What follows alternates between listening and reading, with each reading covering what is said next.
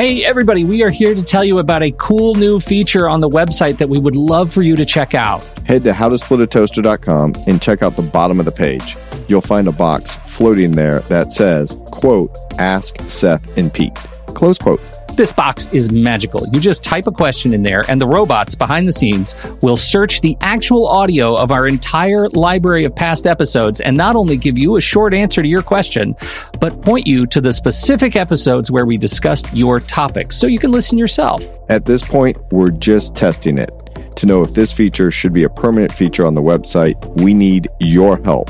For that, we need you to ask a lot of questions. So head to howtosplitatoaster.com and click the box, Ask Seth and Pete. The robots will do the rest. On with the show. Seth, according to the National Institute on Alcohol Abuse and Alcoholism, about 10% of children live with a parent with an alcohol use disorder. It's just tragic. Pete, we hear this statistic all the time. At the end of the day, the courts don't care about the statistic. The courts care about keeping kids safe. And when I mean safe from a party who truly suffers from an alcohol disorder or is being wrongly accused of having alcoholism or some other alcohol disorder. It's easy and it saves you money. Instead of he said, she said, there's SoberLink. SoberLink is fantastic, and they are a fantastic partner to this show. So what is SoberLink? SoberLink is a device. It's like a breathalyzer, but it is more. You blow into SoberLink whenever you want to prove in real time that you are safe to be with your kids at carpool, at drop-off, at handoff, whenever you're going to be driving. You blow into SoberLink. It uses facial recognition to prove that you are the one blowing at the time that you are taking the reading. It sends it off to the people who need to know. People involved directly in your case, not to be used for publication, not to be used for social media. This just goes to the people who matter most for your case as you are collecting data. SoberLink remote alcohol monitoring has helped over 500,000 people prove their sobriety and provide peace of mind during parenting time. And Seth, word on the street is courts love it. Yeah, and it's not just when you're getting in a car. Let's be clear. People can say, never gotten a DUI. What's the issue? Well, the issue is once you're home at 5 o'clock and you're no longer driving, but you're going to start cooking and having a glass of wine, and that glass of wine turns into 2 bottles. That's now an issue. So it's not just getting in the car. It's when the children are in your care, custody, and control, are you focused on them and not using alcohol? Independent, third-party, real-time verification to support your case. I haven't been drinking. Here's the proof. Those are the words that lawyers and courts love, but here are the words you're going to love. You can save $50 off your device and get started right away at SoberLink.com/toaster. That's SoberLink.com/toaster. Thank you to SoberLink for sponsoring this show.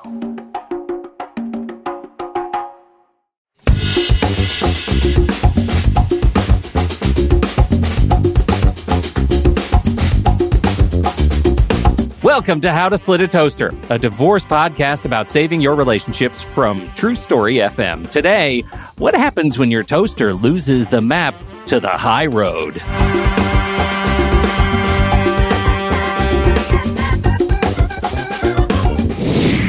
Welcome to the show, everybody. I'm Seth Nelson. As always, I'm here with my good friend Pete Wright. Our guest today is Andy Heller. In the last decade, he wrote 2 books on real estate investing while running an international freight forwarding company. Then he got divorced. He took the lessons of the challenges of that experience and reframed it into his 3rd book, Take the High Road, Divorce with Compassion for Yourself and Your Family. And he joins us this week to talk about all the roads he has taken along the way. Andy, welcome to the Toaster.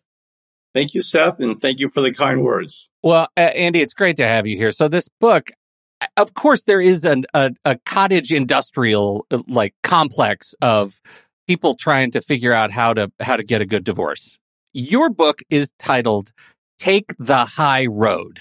And I want to know how you got to this point of feeling like the high road was the metaphor for arriving at a satisfactory close to your divorce? I'll give you kind of the short answer, Pete. I'm not a divorce attorney like Seth. I'm not a therapist. I'm not a divorce support specialist. I'm just a guy who went through a challenging divorce. In the process of going through my own divorce, seeing a therapist and seeking counsel from people like Seth, I recognize I did some things well, some things not so well, some things kind of okay. And just a little bit about me, guys. I'm the guy in every group of friends who prides himself on being a reasonable thinker. My friends come to me for how to rationally handle a complex situation, my counsel. More than like splitting the tip at a bar, right? Correct. That's for somebody else. Yes. Yeah, but see, Andy, they come to me and they say, Seth, I know you screwed this up in your life before, so tell me the mistake you made. I'm going to do the difference. Seth, so we're very similar. Your life serves as a warning for others. Yeah, tell me how we should handle this now. Well, we are very similar. And the point and what was the genesis for me to write this book, gentlemen, is I realized that I was making oftentimes decisions that sounded like, at least in the initial thought process, were the sensible ones. But in some cases, they were the polar opposite of what I should have done. The lesson that I took away from this experience is that we, even the most together and grounded men and women, we don't realize the degree to which we are emotionally compromised as we're going through the process, which is why we need a really reasonable attorney. We need sometimes a therapist. We need that one person in our world who says, look, dude, look, lady, your thought process is really not, you're doing the wrong thing. But we all don't have that. There's really great books out there from attorneys and therapists and divorce co-parent counselors. I'm just a businessman. And what I did was an 8-year project, Pete. I interviewed specialists like Seth. I took their best advice and I organized it like a business manual of best practice about how to get through the divorce. Now, about the title, what your question is, if I had to do over again, I would pick a different title, and I'll tell you why. Somebody looks at my title and said, oh, this guy's saying take the high road. He's saying, oh, just compromise all the time. That's not the point. And Seth will understand exactly what I'm about to say. There is a direct relationship, everybody, between the number of conflict points and what you're paying, how long the legal process lasts, and your stress. So if you can go to your attorney and say, look, these are the 2 or 3 things that I want to accomplish when the process is over. This is what's important to me. Everything else, it's not as important. Compromise. So you focus on a smaller number of issues, but the ones that are vitally important to you. So you're arming your attorney with the ammunition to get the deal done faster and actually hit your goals. And the other thing is, if you're not arguing about as many things, your own stress goes down too. So taking the high road is not about giving away the farm, everybody. It's about understanding the importance of focus on 2 or 3 things that are really important, arming your attorney with those items, and everything else. Okay, yeah, I do want to fight about this, but it's just not that important. In what happens on something like this, which is something I deal with on a daily basis. As you know, Pete, we go through that process. What are your goals? Sometimes I'll ask them, what's your goal for this conversation? And they'll say, I want him out of the house. I said, well, that's not happening in this conversation because we're not even in court. There's a long ways to get to that. But what happens is the more things that I settle and I kind of move those big rocks that Andy's talking about, I get the 2 or 3 things that they want to get done. Then they're going to start going to the smaller stuff and then the what ifs. And I'm like, whoa, wait a minute. You just told me these were your 3 major objectives. We got them. We didn't get everything we wanted out of them, but we got them resolved. And then they almost don't know how to be like, okay, I'm good. Don't worry about the rest of this stuff. It's like every little thing is still going to be an argument because they're kind of in that fight mode, that adversarial system that we so intelligently put divorcing couples in, sarcastically, right? So, Andy, how did you deal with that once people get over the big humps or the big things, but then they keep fighting? This is self-control. And this advice came to me from attorneys such as you. When you're interviewing attorneys, ladies and gentlemen, you're going to have that meeting you kind of have to reach an advanced agreement and don't go back on your word. So, for example, if I'm a client of Seth, I say, Seth, these are the two things that are really important to me. I want to arrive at 50-50 custody within a year and a half. And I want to make sure that if one of us meets a new partner, I'm not faced with moving around the country because this is my home. Everything else is a little bit less important. You focus on these two things. So if your attorney hits those two things, you got to have a bit of self-control. Maybe you have this meeting with Seth and you say, Seth, if you achieve these goals, don't allow me to come back and give you another list of 5 or 6 things. So you have to have some degree of self-control, and you're really helping out everybody here, guys. You're helping yourself and your former spouse because you're going to spend less money on the legal process and you're going to have less stress. You're helping your attorney because he or she's going to know exactly what your goals are. Well, I want to interrupt you because I think you buried the hidden gem of vulnerability in your opening statement that I've really been just sort of stewing on, which I think applies here. And I want to get both of your thoughts on this. It's that cloud of divorce, right? You when you're talking about the circumstances under which I am emotionally compromised and don't know it, it feels like that's the thing that's going to fuel you to go back on your word later is, I know we had this agreement, but I'm not in my right mind, so I'm going to go ahead and fight about every single thing I can possibly consider to fight about again because I'm not finished going through the cloud of divorce. I'm curious if you could reflect on that, and how do you see the other side of it? My comment is, I got nothing to add because you said it perfectly. I think that's exactly the problem, ladies and gentlemen. And one of the first things I say in my book is that, ladies and gentlemen, we are not able to make the optimal decisions because of all the drama percolated in our life. And even if you have a divorce that's not really contested and you're able to communicate with your spouse at the time, you're still worried about splitting up into a 2-household environment and taking on roles that he or she used to handle by yourself. So you're still experiencing stress, even if you're not really fighting. So you've got to recognize this, become conscious of this. And this is why one of the first chapters is go to your attorney and force yourself to write down 2 or 3 things that are important to you. You arm your attorney with these things and you do not go back. So I think the solution to being emotionally compromised, Pete, is being aware that you're emotionally compromised. So you can take steps that will suppress this as much as possible. Andy, to chime in here, along with that thought that you have, when you're emotional, things tend to take on a bigger meaning than they should. Yes. That extra overnight, that day, that holiday, that whatever the case may be, I want to keep the house, or it's more important for me to have X in the finances than Y, becomes just magnified. Yes. And I cannot even tell you how many people have said, I want to fight for this house, Seth. I want to fight for the house, whether they have children or not.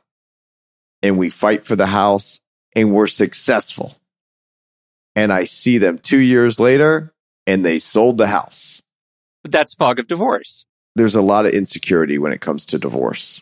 You're starting a whole new phase of your life that you never thought you'd be in, or even if you kind of did, it's still new. And so you grab onto life rafts and something to keep you afloat. And sometimes that's the familiar. Yeah. It's the house. I can get up in the middle of the night. I can get to the bathroom without tripping. Yep. There's one more nugget I want to add around taking a high road and giving your attorney 2 or 3 really important goals. The other one is approach your divorce, everybody, like a marathon and not a sprint. I'll give you a great example. Okay. I also interviewed a bunch of divorcees who went through toxic divorces, but landed in a good place. So we can see what they did right, what they would change. So in this one example, you have a couple that are divorcing. It was a traditional old-fashioned marriage where you had a stay-at-home mom who was a great mom and a dad who worked, the breadwinner, and he traveled.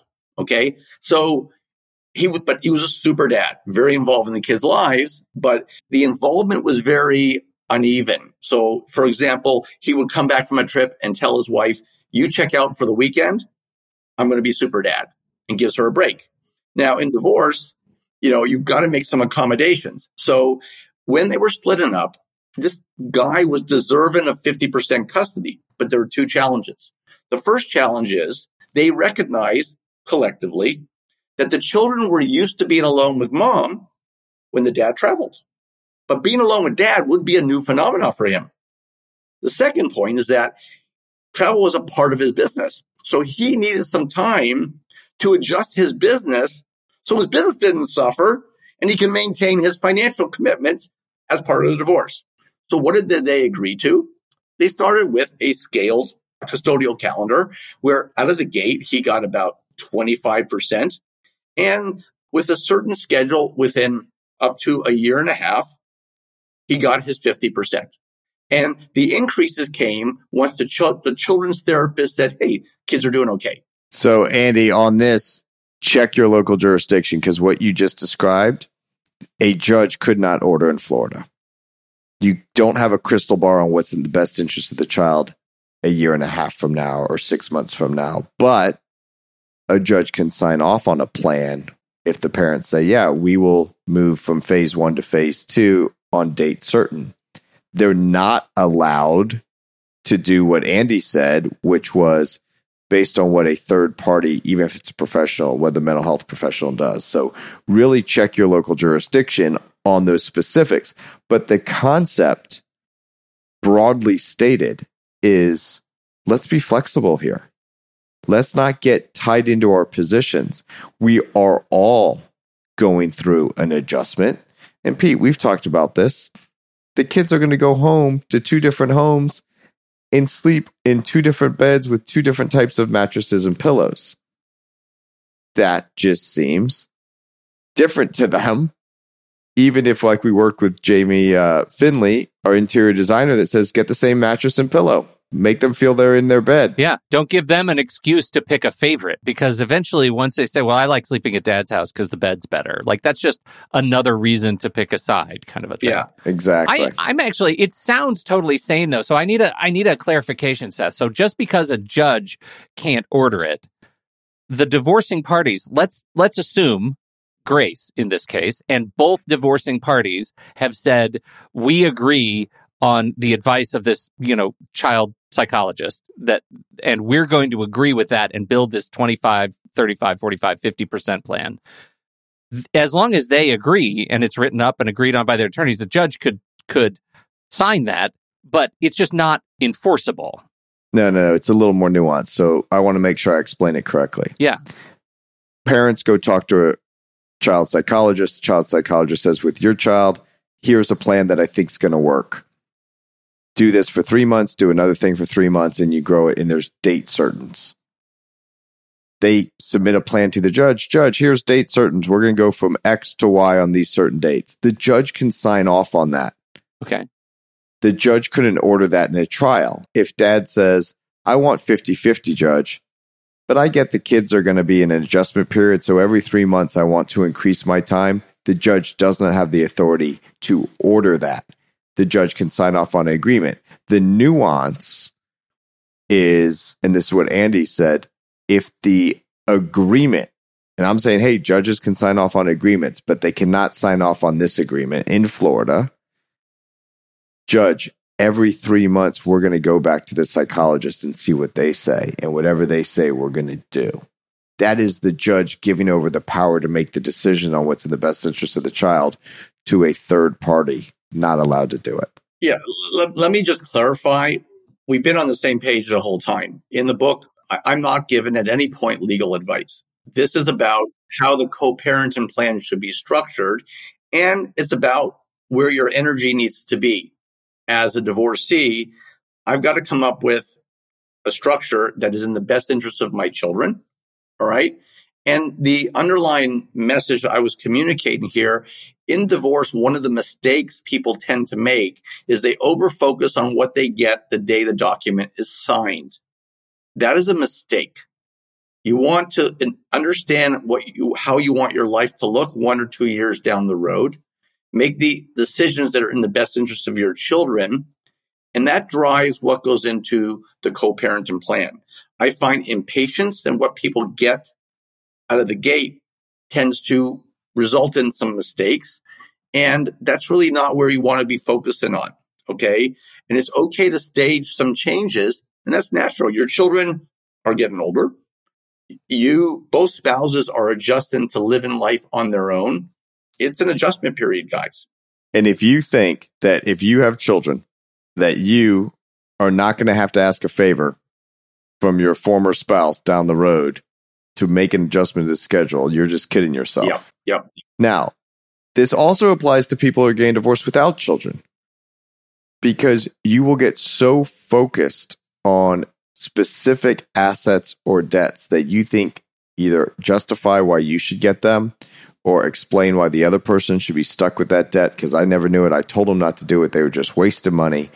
That too can get very positional in what no one ever focuses on when they're talking about dividing up the pie until the attorney brings it to their attention, usually, is how much is it going to cost to fight about this?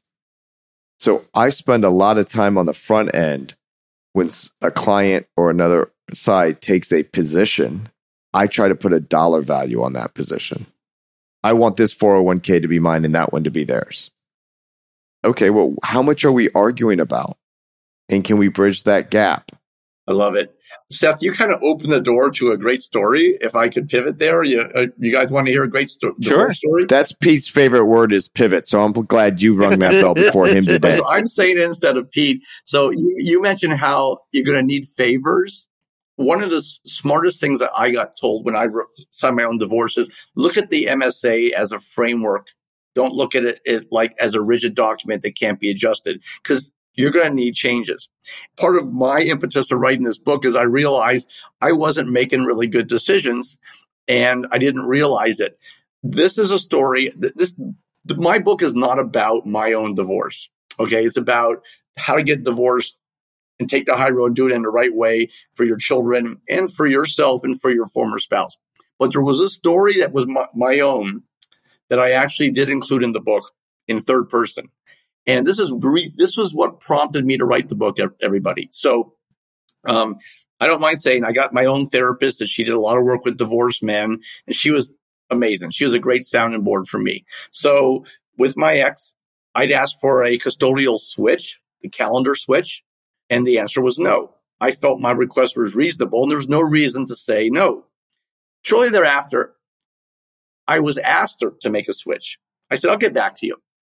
I went into my appointment with my therapist. I said, okay, guess what happened? She's now asking me for this switch. I'm going to go back and say, I'll give you the time that you want, but you give me the time that I want. That seems fair to me. That seems rational. My therapist said, no, Andy, you're not going to do that. You're going to do the opposite. You're going to go back and you're going to say yes. Any request your ex has that you can accommodate without much difficulty, and that's in your best interest of your children. You're not going to link requests, which was my underlying gut instinct to do. And I would, but, she'd stop your butts. You're going to continue to do this. Now, one of the two things will happen. She'll dig her heels in and still continue to be difficult, or within a year and a half, mark my word, with all probability, you're going to notice a change. And she's going to begin saying yes to your request. Ladies and gentlemen, my therapist was wrong. It took 6 months. I was absolutely floored. I said, our situation can never improve. But I already said yes to, by that time, 4 or 5 requests without expecting anything on the other side. And I started to hear yeses on the other end. This was why I wrote the book. After that, oh my God, I had this moment, I could not believe how wrong my instincts were. And I needed somebody in my ear, smarter than me, who's seen a bunch of these divorces, to say, no, this is the right path for you. This is how you want to handle this situation. What you did is you focused on your kid on each individual request. Yeah. it had nothing to do with your former spouse. And that's where people get sidetracked. I always feel like they're winning. I'm just caving to them all the time. And that becomes the mantra. Yeah. As opposed to, but my kid got to go to Disney World with his friends. Yeah, exactly. One of the things that I've tried to do with this book, guys, is to write a series of strategies and counsel that you can take unilaterally without expecting anything on the other side, but yet are designed to promote a change in behavior on the other side. And that's a great example.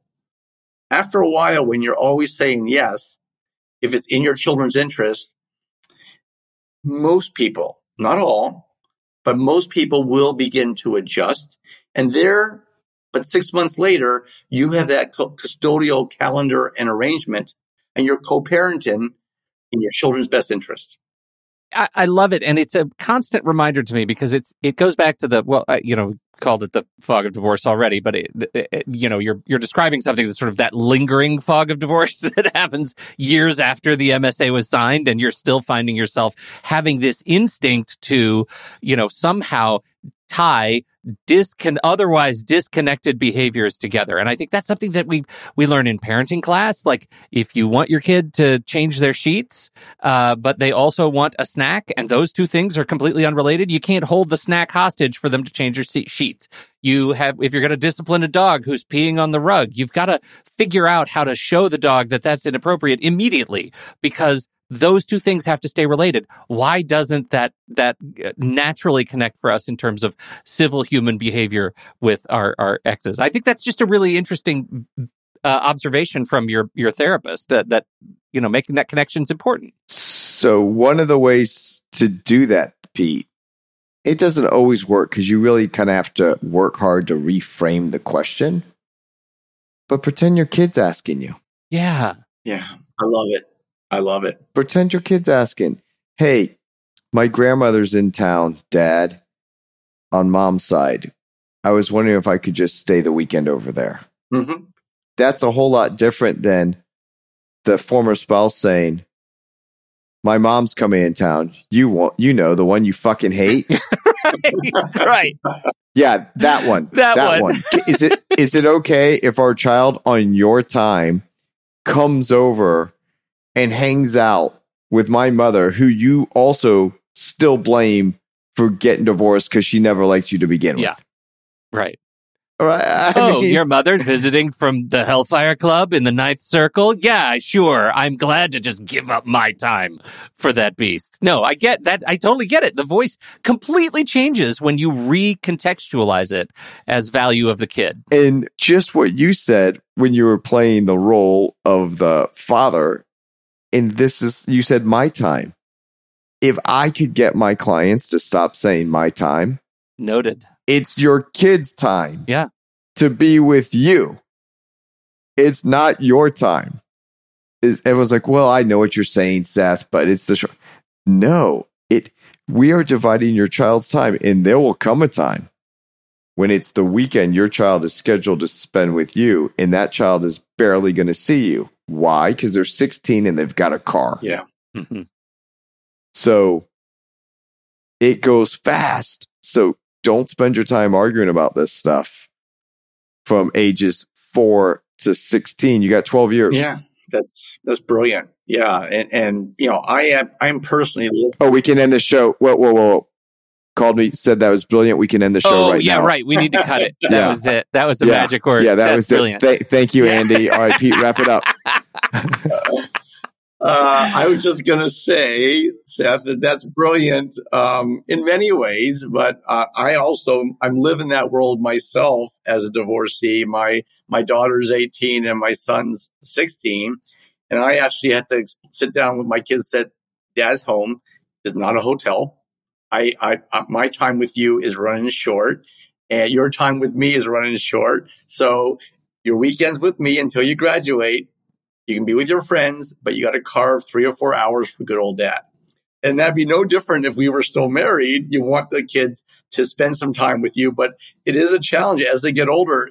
You've got this really, really short window, everybody, So the faster you can reach an accommodating co-parenting arrangement, honestly, everybody wins. Your kids win. That's the most important thing. You're going to win, and your ex is going to win. And if you and your ex are able to get along better, your stress is going to go down, and whatever new path you've got with life, you're going to find it easier. And in my own world, one of the most fascinating things happened. I was probably spending a couple of hours a day in contentious emails and texts with my ex, and talking to attorneys and talking to therapists, and sounds like fun. Yes. Yeah. And or Monday, right, Seth? Right. around the 2-year point, Seth, I had a recalibration, and I started to implement some of these tips that I wrote about in this book. And that 2 hours went down to 10 minutes. Guess what? I'm an entrepreneur. My business took off like a rocket. And also I met this amazing woman, and I've remarried. Okay. And then your business took a dive. No, I'm joking. Oh, boy. Dark punchline, Andy. Yeah, Dark we need to talk for an hour offline. You guys are cracking me up. Yeah. No, but without being corny, guys, if you don't come to a place where you don't have to be happy with everything, but you can compartmentalize and manage this better, the other parts of your life, you can't go on to that next step. That's the point that I'm making. So one of the things about books like mine, podcasts like this, great therapists, is they're all designed to get you to that point where co-parenting is easier, so you can start that next phase of your life. Because the other phase is over, and you can't be spending hours on it. It's just not healthy. There's one more concept that I want you to just talk about that is directly from the book. And it's as I was reading the book, and I landed on this one. And, I spend most of my day trying to find metaphor that actually helps me live my life better. And you tell a story of a couple in, I think it's part 4, where they're talking about the value of the rubber suit. And insofar as me just mentioning rubber suit, I know gives Seth the idea for so many jokes that his brain's going to light on fire. I would like to tell you with all sincerity, what is the role of the rubber suit? Because I think it's really important, and then we'll wrap it up. I have no doubt that at some point Seth's going to have a great joke on this. But what I'm going to say before I answer your question, Pete, is this is one of those chapters I wrote that I'm like, should I put it in? Kind of sounds hokey, but I cannot believe nobody asked me about chapters more than the rubber suit. So in this chapter, we talk about a father and the kid stayed in the mom's home. He needed 3 or 4 months before he got his own place.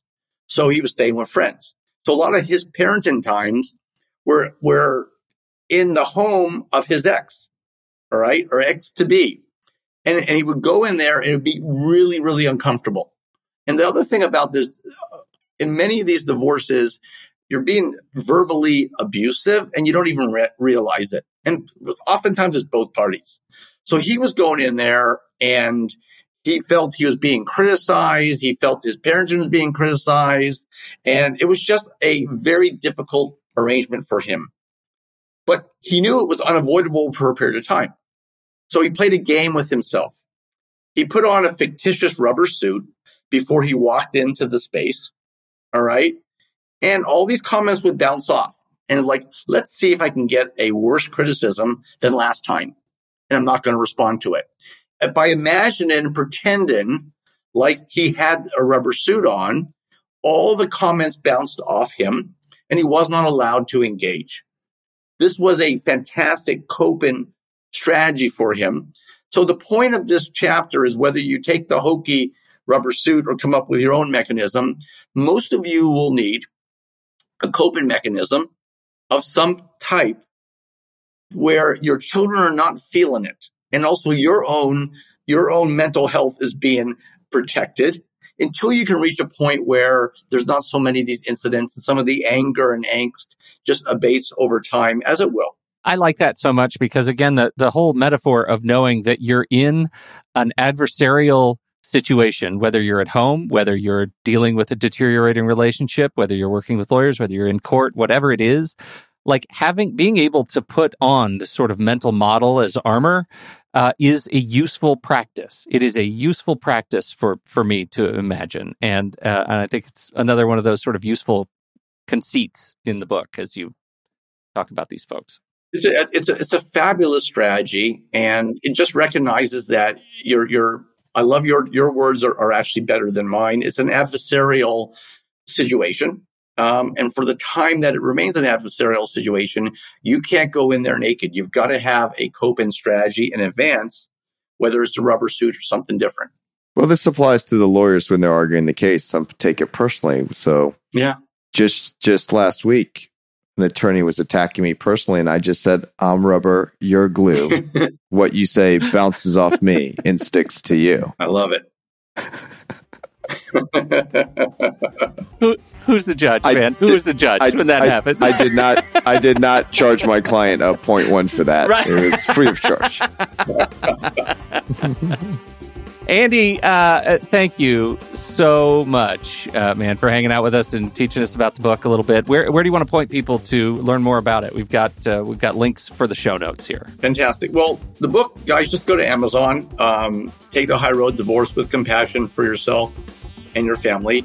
I'd love a great review if my book helps you. And I have a website, Pete, www.takethehighroaddivorce.com. Outstanding. Andy Heller, thank you so much for hanging out with us. Seth, you did all right. You did all right. Not bad for a short Jewish bald podcaster who happens to be a lawyer also for his day law. job. And thank you, everybody, for hanging out with us, too. We really appreciate you downloading and listening to this show. Don't forget, if you have a question, head over to howtosplitatoaster.com. There's a button that says Submit a Question, and that will come straight to us, where we'll throw it at Seth, and we'll have him hit it right out of the park, as always. On behalf of Andy Heller and Seth Nelson, America's favorite divorce attorney, I'm Pete Wright, and we'll catch you right here next week on How to Split a Toaster, a divorce podcast about saving your relationships. Seth Nelson is an attorney with NLG Divorce and Family Law with offices in Tampa, Florida. While we may be discussing family law topics, How to Split a Toaster is not intended to, nor is it providing legal advice. Every situation is different. If you have specific questions regarding your situation, please seek your own legal counsel with an attorney licensed to practice law in your jurisdiction. Pete Wright is not an attorney or employee of NLG Divorce and Family Law. Seth Nelson is licensed to practice law in Florida.